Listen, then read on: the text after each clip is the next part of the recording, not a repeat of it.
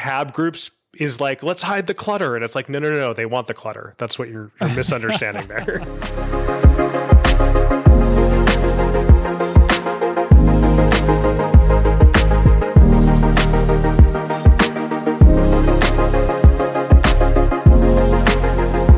Hello, and welcome to Floor 9. I am your host, Scott Elchison, and Developer Conference season continues this week with Apple's annual WWDC conference. Myself and Adam actually went live right after the event in Twitter Spaces to discuss all of the recent announcements and what they mean for brands. So this week's episode is a special cut-down version of that conversation. So without further ado, let's jump right in.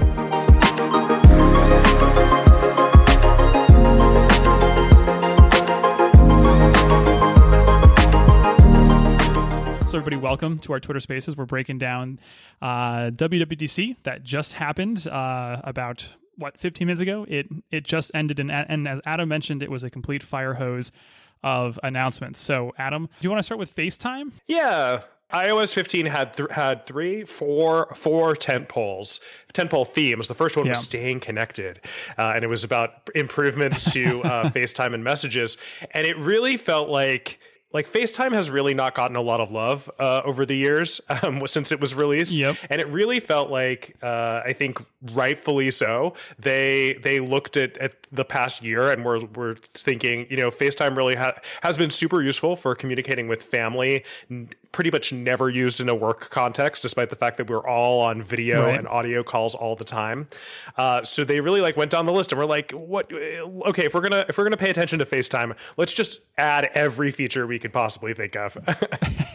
They looked at Zoom's product catalog and was like, okay, let's add the ones that make the most sense.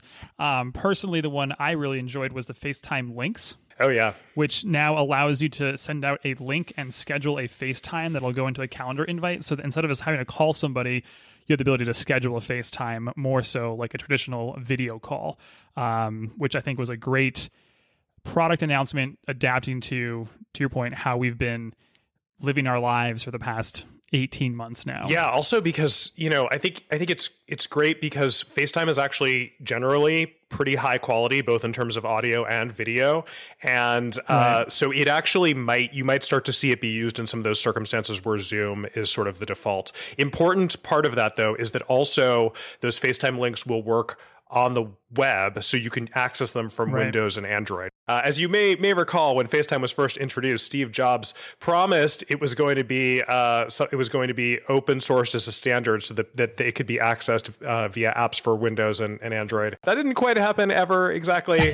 He apparently just made that up right before he got on stage. But it is now going to be accessible via the web, which is useful. So if you are a primarily Apple device user, you can force your Android friends to FaceTime with you.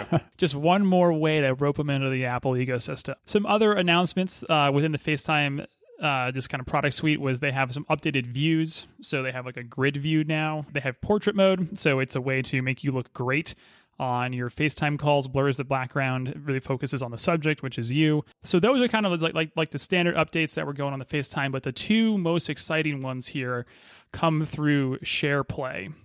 And this is something that I think we've been talking about for a while now, which is the idea of co-viewing. So SharePlay now allows you to actually either listen to music together on a FaceTime call with an individual, or even works with streaming services to actually do a kind of co-viewing experience for a TV show. So I know, Adam, this is something that we talk about all of the time. Yeah. When it comes to how people are going to be thinking about hanging out in a digital world. And to me, this is just a big announcement for that kind of consumer intention and these digital third places that are being developed. So I think it's very cool that they didn't, just go to the obvious thing of straight up screen sharing. It is integrating using a special API that is they sort of talked about this later, is available for third parties to do things like sync playback of media. So obviously it's shipping with the Apple TV app and Apple Music out of the box, but any third party video or audio player can actually use SharePlay to sync up playback of that content.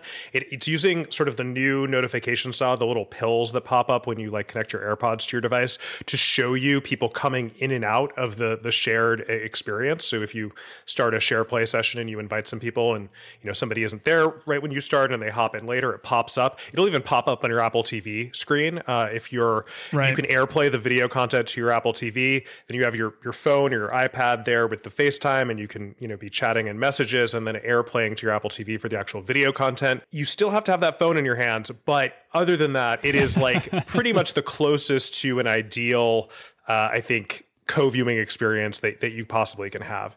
And, even though it is, as I said, it is open to third parties. They are shipping out of the box with Disney Plus, Hulu, HBO Max, Twitch, TikTok, Paramount Plus. So like a lot of the major services. Obviously, the big ones missing being Netflix and Spotify. But if they, if they do decide they want to support that, that is going to be available for them in iOS 15. So I think SharePlay looks awesome. Also, finally, screen sharing built into iOS, so that when my parents have a problem and I trying to asking them to hold the phone up to the camera on their Mac so that I can try to walk them through something.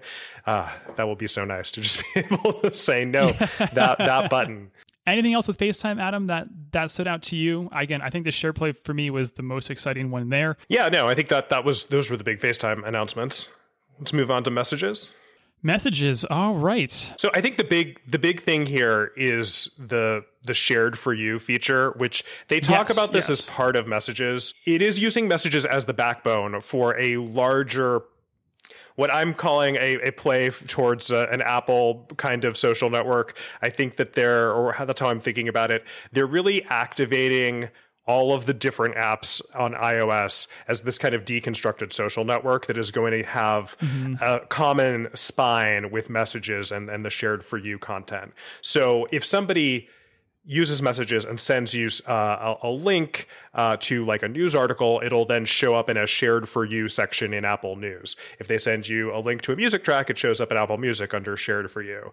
And if they send you photos, those automatically go into your photo library in a special shared for you album or shared with you album. Shared with you also will pull links into Safari. It'll pull podcasts into the podcast app. It'll pull long form video content into the Apple TV app. And then the thing that makes it seem more social networky to me is that in any of those places, you can also tap on the shared item, see who sent it to you, and then reply in line with it. So it kind of creates a little bit of a common thread inside of those apps, which is interesting.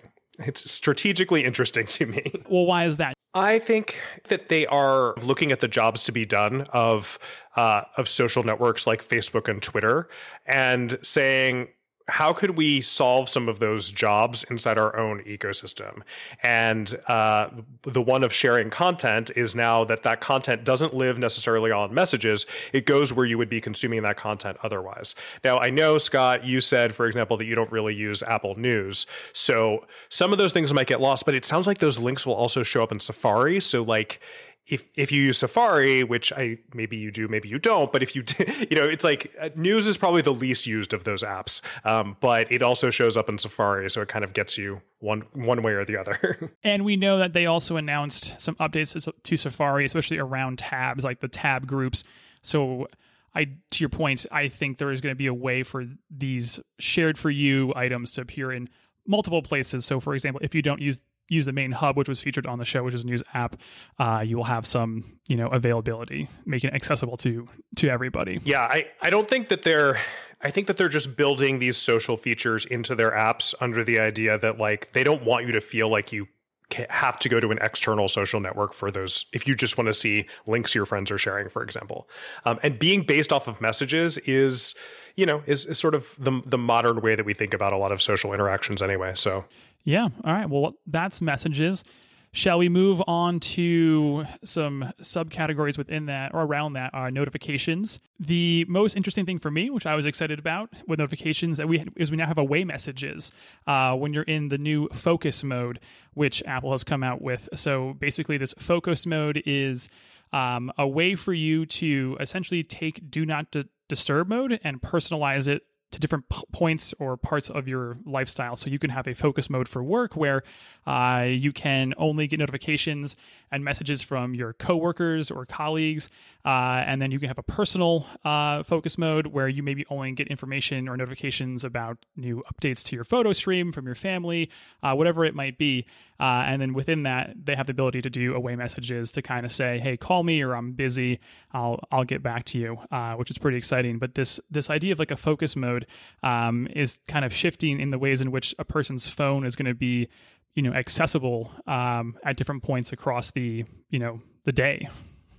Yeah, I love the focus idea. I think I'm very curious to get my hands on it and see how customizable it is. I think the big question there is, I actually don't think they went far enough in solving the notification problem.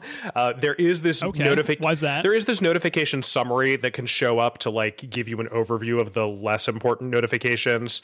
The notifications that come directly from people, whether they come via messages or via a third-party app like Slack, those are still going to be prioritized pending your focus settings, which hopefully you can customize them so that like I could say when I'm working, Scott can send me a message regardless as to whether that's in Slack or Teams or iMessage or whatever.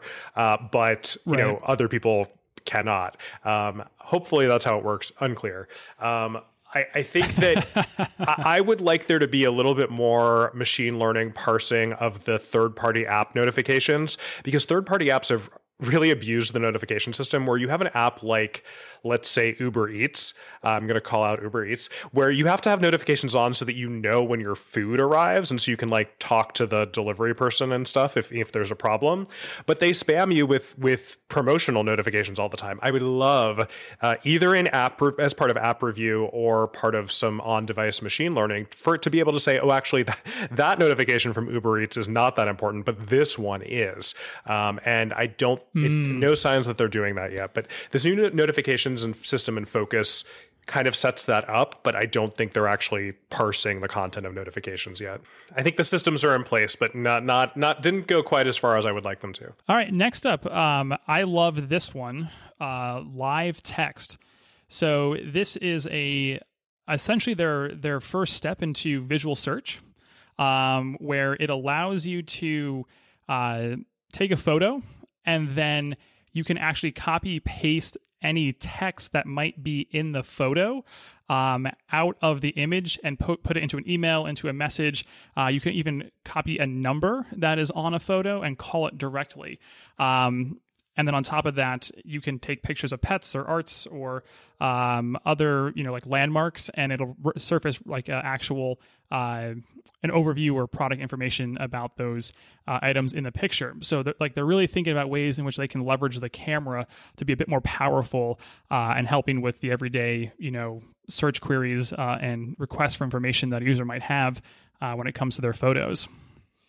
Yeah, I mean, this is the kind of thing that we've seen come from Google and from companies like Snap for a while now. It's great to see Apple starting to dip their toes into the water of visual search.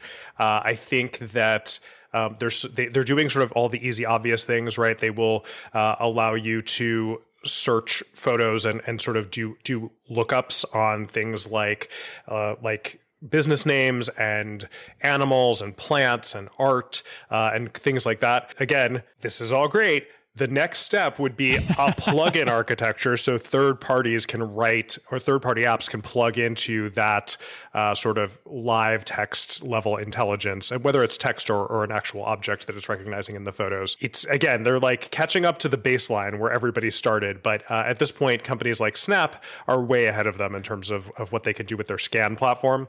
So I think that this is the first step in a multi-year sort of visual search journey for Apple. Yeah, it's exciting to see Apple do something, right? Because I think from like a brand perspective, that gives us another touch point, and more access to leveraging this camera as a more powerful input device for our brands, our messaging, and how we actually can interact with our customers on their device.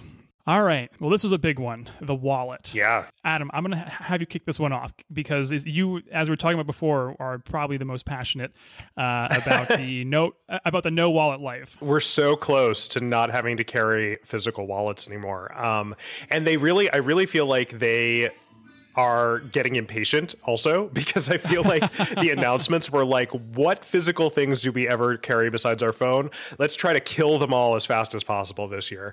They were talking about the car keys idea that they announced last year and how that's finally rolling out with ultra wideband support from BMW later this year.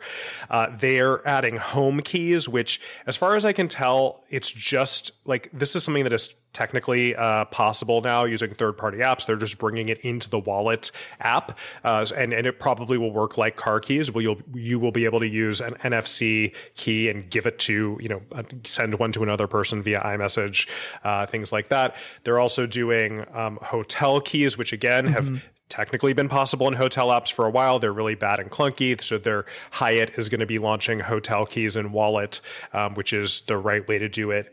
It's kind of Apple saying, look, all of this stuff is possible, but everybody's doing kind of a bad, messy job. So we're just gonna do it ourselves and kind of force everybody to do it our way. They are also working on identity cards. So this means your driver's license, as well as things like your work ID and things like that. They're working with apartment buildings and home builders and office buildings to get all those tap to enter IDs and keys transferred into the new system. And then the identity cards, starting in the US, it sounds like I didn't see any international mentions yet for identity cards, but you will be able to scan your driver's license or state ID from * participating states in the fall, and put your state ID into your phone. It's very cool. And when the one thing they said is, obviously they need to work with authorities to be aware that this is a thing. Scott, you raised the question of like, what happens if you get pulled over for by a traffic cop? Do you just give them like your phone and then they have access to your phone? Is there like a snapshot that appears, like TBD? Yeah, the thing that they did show is when you check in with the TSA at the airport, you tap it to something theoretically that the TSA will have. Fingers crossed that they actually have it. And then you Face ID, and it actually transfers information from your ID into the TSA person screen. So probably like when they scan your license, whatever comes up when that happens, it's probably a similar thing that they're doing there, just with NFC. But you do have to Face ID, and it does show you what information is being transferred. So they're trying to build a secure and transparent way to sort of do this. I think that's important, because I think the thing around government IDs is that that's something that everybody is going to be paranoid about, both on is Apple or is somebody else going to be able to get this information if I put it in my phone? And then also on the side of like, well, if I do this, is the TSA going to be tracking me more somehow?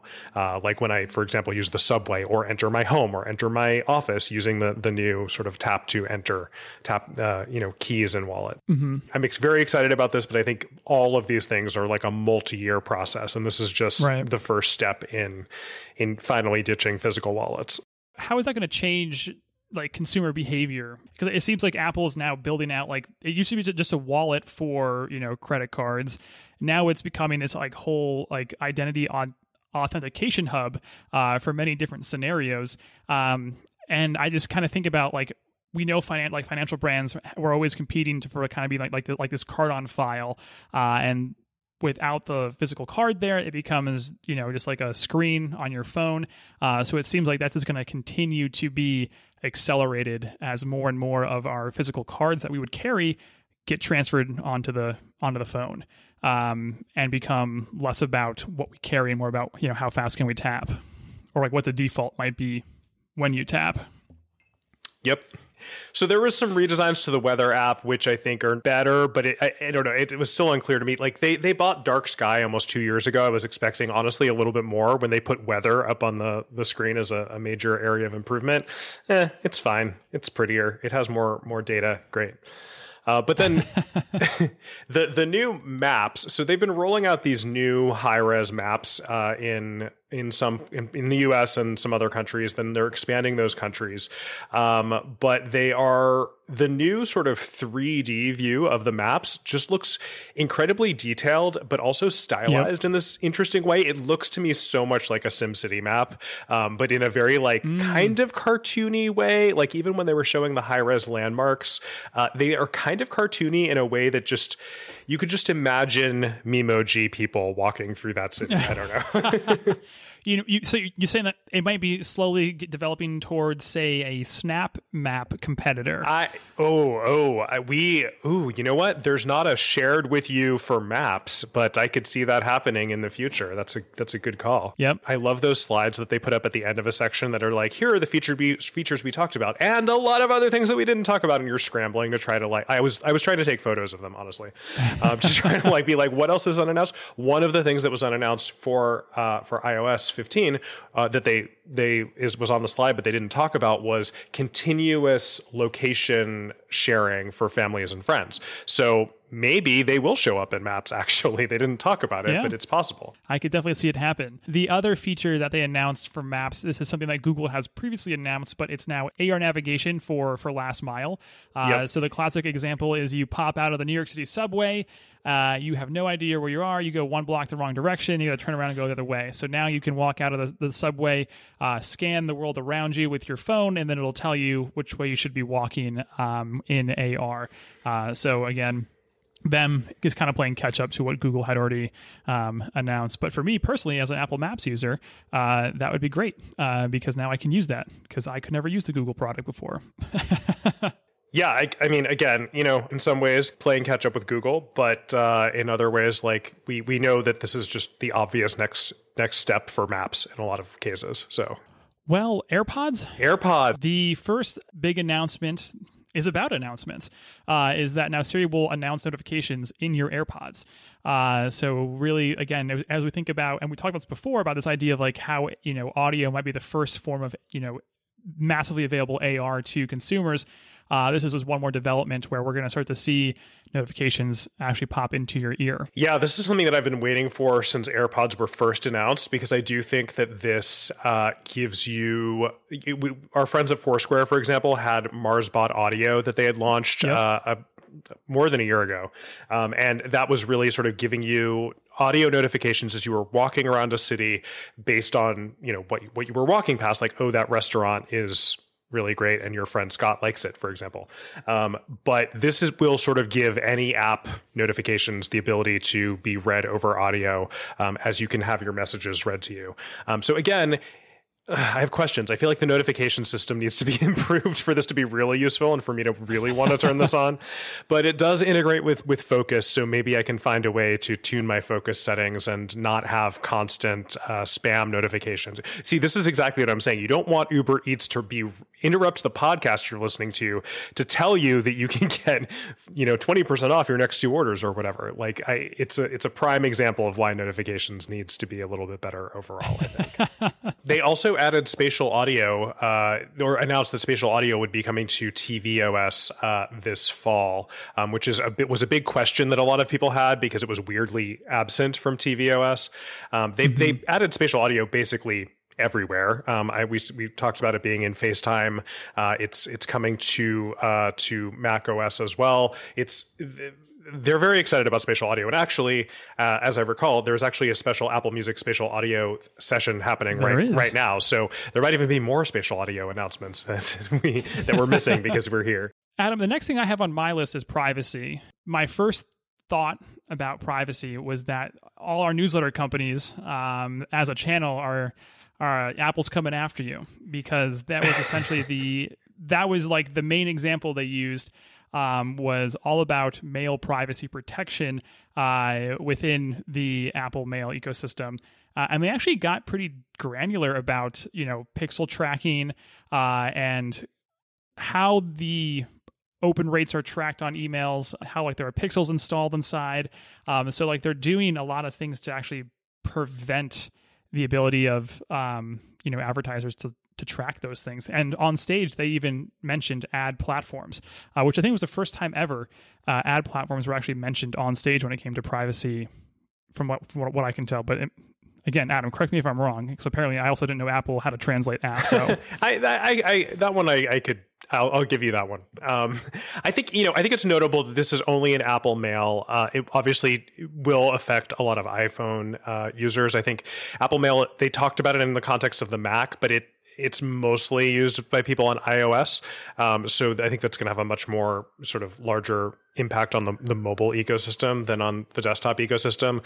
But I think the mail privacy thing, there was also the app. They're giving more details on sort of app privacy also. So you will be able to see when an app, a third-party app, how often it's using location, access to your photos, your camera, your microphone, your contacts, and then also which third-party domains it is sending data to, which is really interesting. I wonder how many, how aware or how easy like that is going to be to like notice or find within the, I guess like the UI itself, because obviously, as time goes on, understanding who and what and how you're being tracked is a priority for individuals. And it seems like now they just have a button to kind of turn it off, where it's like, nope, you can't share my information there anymore or here. And if you don't want to share anything, they have a lot of interesting stuff coming out with a new iCloud Plus product that protects your, privacy even more deeply through, which is basically an Apple VPN and their Hide My Email feature, which obviously came out a few years ago. Well, the Hide My Email thing has been around actually for a really long time. iCloud has supported email aliases forever. They're just, it used to be super clunky. You used to have to go to the iCloud.com to create them and change them. And it's all being integrated into Apple Mail on your iPhone so that you can do all of that sort of on a more mobile friendly way. But the private relay it's not exactly, it's more or less Apple's VPN.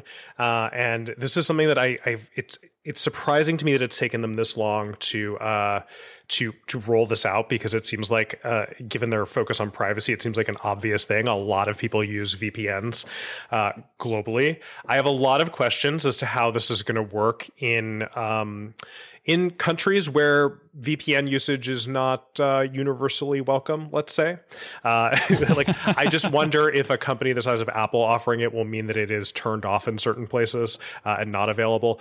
But together, there's private relay, this new improvements to sort of email aliases, this Hide My Email feature, and more HomeKit secure video.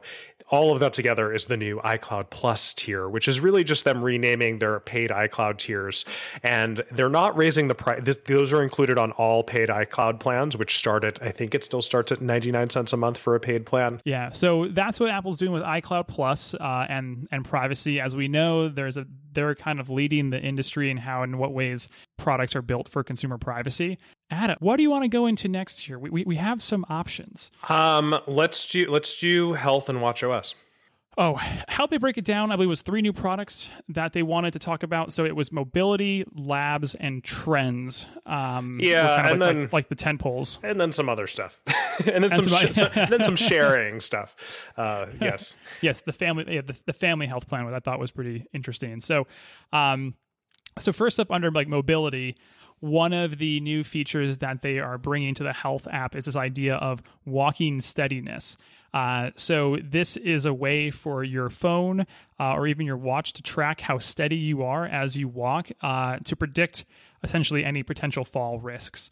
So it trains and learns off a number of complex data points and algorithms and technology that's built into the iPhone and the watch to basically understand your gait, how fast you step, your heart rate when you're walking at a steady pace, and it kind of puts all this together into the actual health app to give you a read on your walking steadiness, and even use that as a potential data point and indicator for, like I said, at-risk falls, but it seemed like potentially even other health issues when it comes to like how you're positioned or how you're balanced as a person. Yep.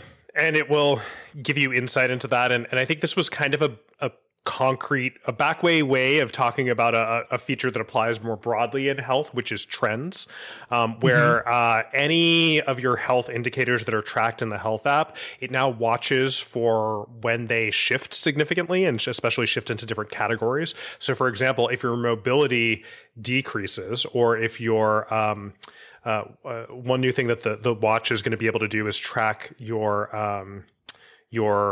respiratory rate while you're sleeping. If that changes, it means you might be ill.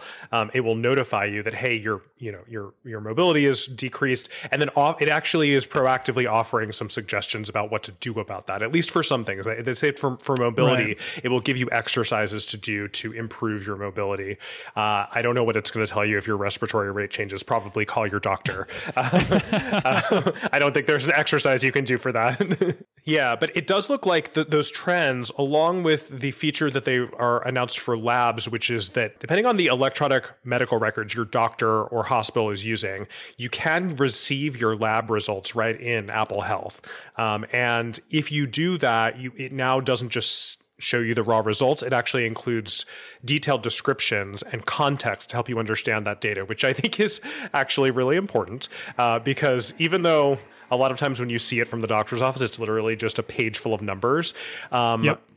Like, what's the first thing you're going to do is you're going to be like, well, are these numbers normal? And I'm going to go to Google and type them in and be like, all right, where do I rank on the average? Exactly. And so, and of course, then if they are abnormal, is it like, am I like 1 or 2 points high, or am I like 50 points high, or whatever? I think that adding that context is actually super important in terms of making sure people get the right context and information about their health. Yeah, and I think that's a space that, when we're looking at it from like a brand perspective, especially in the healthcare space, providing that context is such an open opportunity to provide value to your consumers. Like, we know people need help here, like Apple is working on it in some way, shape, or form with their program, or with their information within their app. But like that, just idea of analysis, I think still to this day has a lot of, open opportunity and work to be done to help individuals, better understand their results and what they can do to actually improve their health. Yeah. And speaking of that, they also are introducing a couple of ways to share your health data. So first is a way to share your health data from the health app with your doctor. And this is, again, something that Apple has actually had a framework for secure sharing of health information with doctors for several years now, called CareKit, for private, secure communication around health data between patient and doctor. It really seems like with the wallet stuff, that they were just getting tired of waiting for people to actually implement it. And they were like, we'll just do it ourselves. So they are working with 6 providers of electronic medical records. And it will be a way for you to take your information from the health app, from your watch and your iPhone and any other data that gets synced into that health app as sort of a central repository, and to share it with your doctor. And you can pick whether you can pick which data you're sharing and how often, and not how often it's shared, but if it's shared one time or continuously.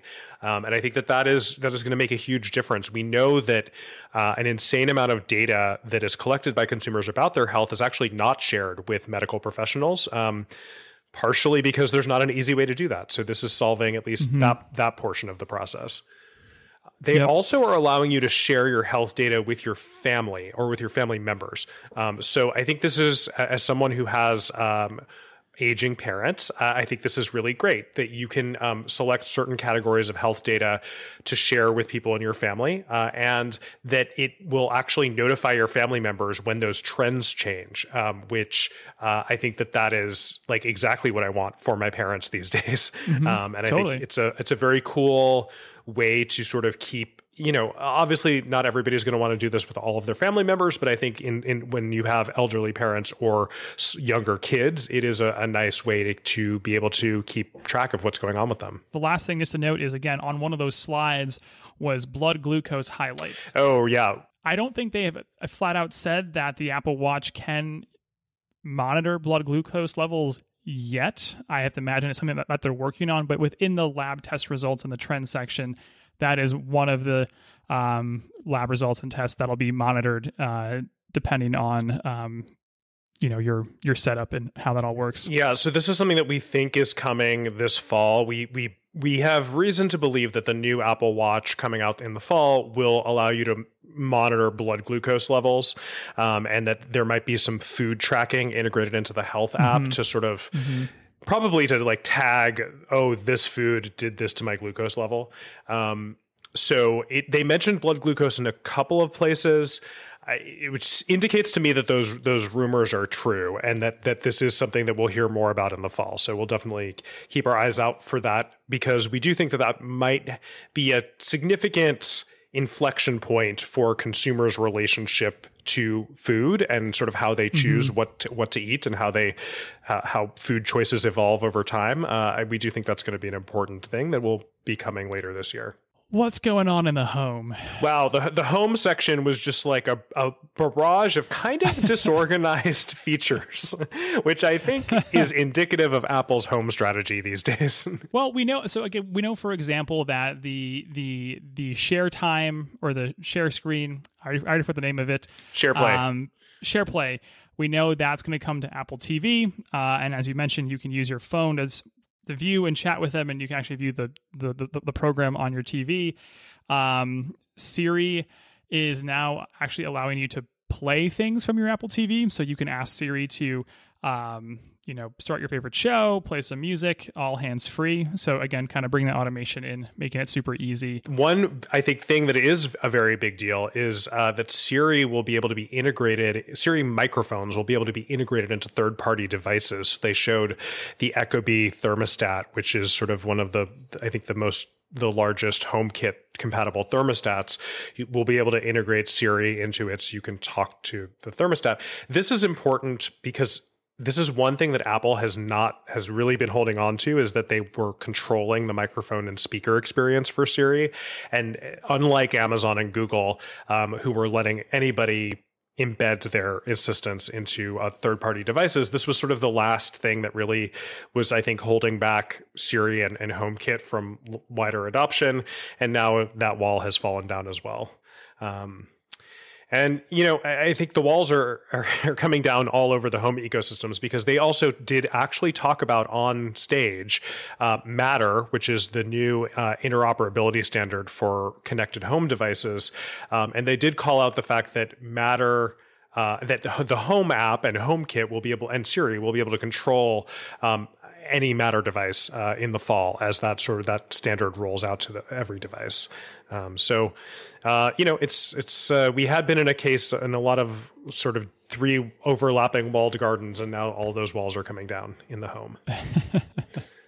Yeah, the home it's a really interesting place. It seems like that's going to be, it's just like the hardest place for any one company to have a single grip or a hold on it, because there's so many just devices that sit inside a home that it seems like it's not as easy to own it. We had been talking about it for a long time as an ecosystem play, and the idea being that it sort of further entrenches you in each of the vendors' ecosystems. But I think everybody's realizing that the biggest issue is compatibility with all of the many devices that you have, and it's just better for the device makers if they can build to one standard. There's no way you're going to, if you're making a connected lock, you don't want to have to certify against 3 different standards. And Matter gives them a way to certify with one standard that then it's up to the user. It's like, which assistant do you want to use? Which app do you want to use?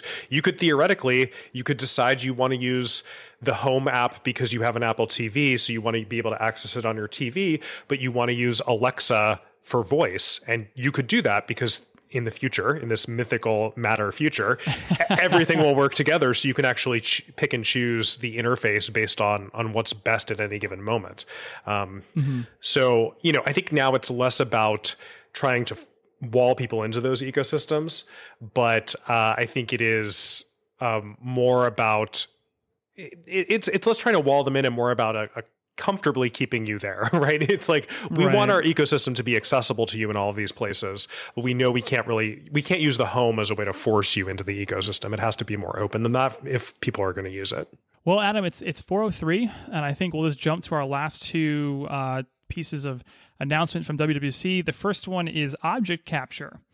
So iPhones can now produce 3D captures of products just using your phone, which I thought is great. So 3D assets, 3D images can always be captured and imported into essentially 3D rendering software to make 3D objects. And it takes almost no hardware to do now. All you need is a brand new iPhone that has that LiDAR sensor in there. Well, to be specific, though, this is not a user-facing feature. This is a developer feature that basically what Apple is doing is they are giving third-party developers an object capture SDK or possibly a library. I'm not exactly sure because they didn't say what exactly what it was, but the ability to embed object capture into their apps. So they don't have to, that's not a custom thing they have to make anymore or a third-party thing that they have to embed.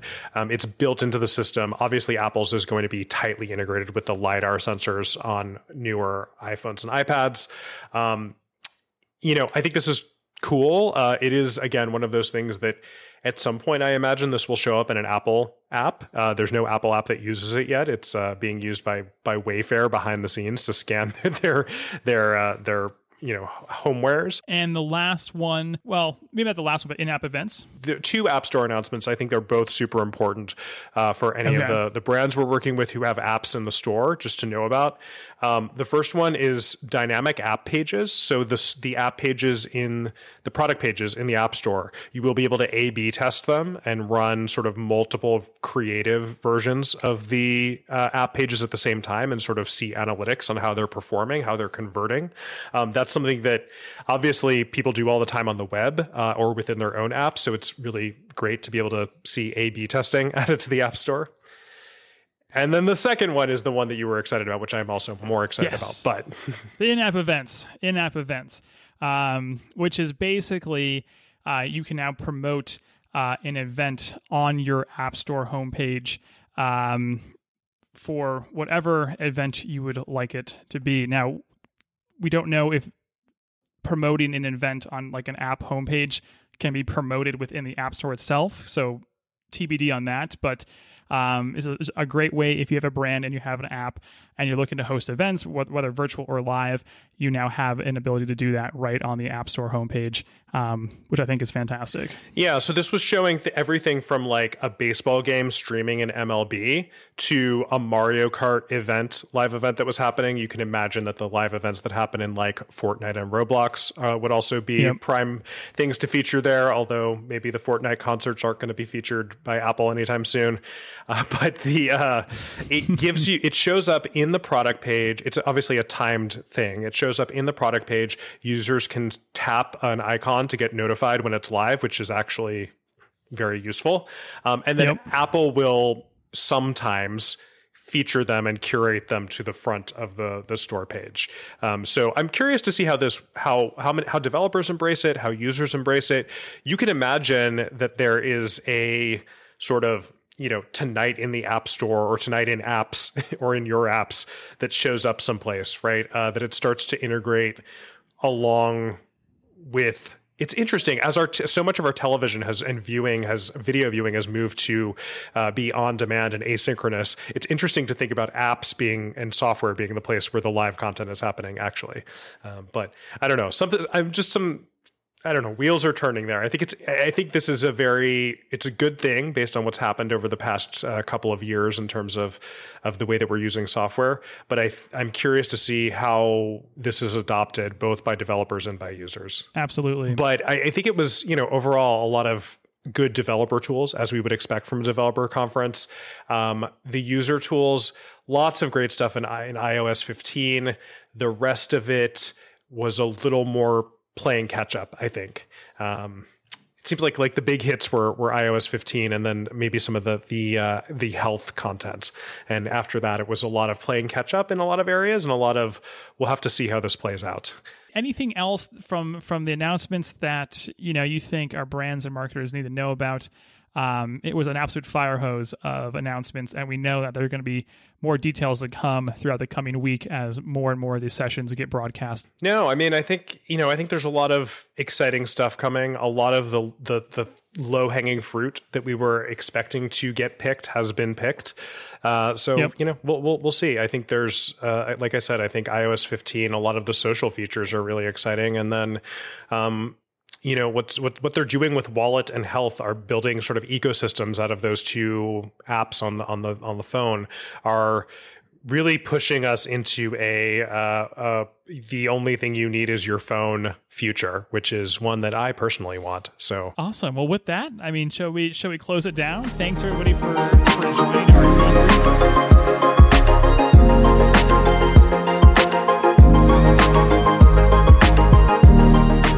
Well, listeners, that is going to wrap up this week's episode of Floor 9. Be sure to check out the Fast Forward on Medium about WWDC. It covers additional announcements that we couldn't fit into this episode and into our Twitter Spaces, so definitely go check that out. And of course, if you're part of our team's channel and part of the Media Brands family, please jump in there. Let us know your comments, your thoughts about the event. If you have questions, we are happy to chat with everyone about it. And of course, if you're not on the Teams channel, feel free to hit us up on Twitter. I am at TIPPIER. Adam is at Adam J. Simon, or reach out to the Lab account, which is at IPG Lab. So thank you, everybody. It's been a heck of a developer conference season. And thank you, as always, for listening to Floor 9.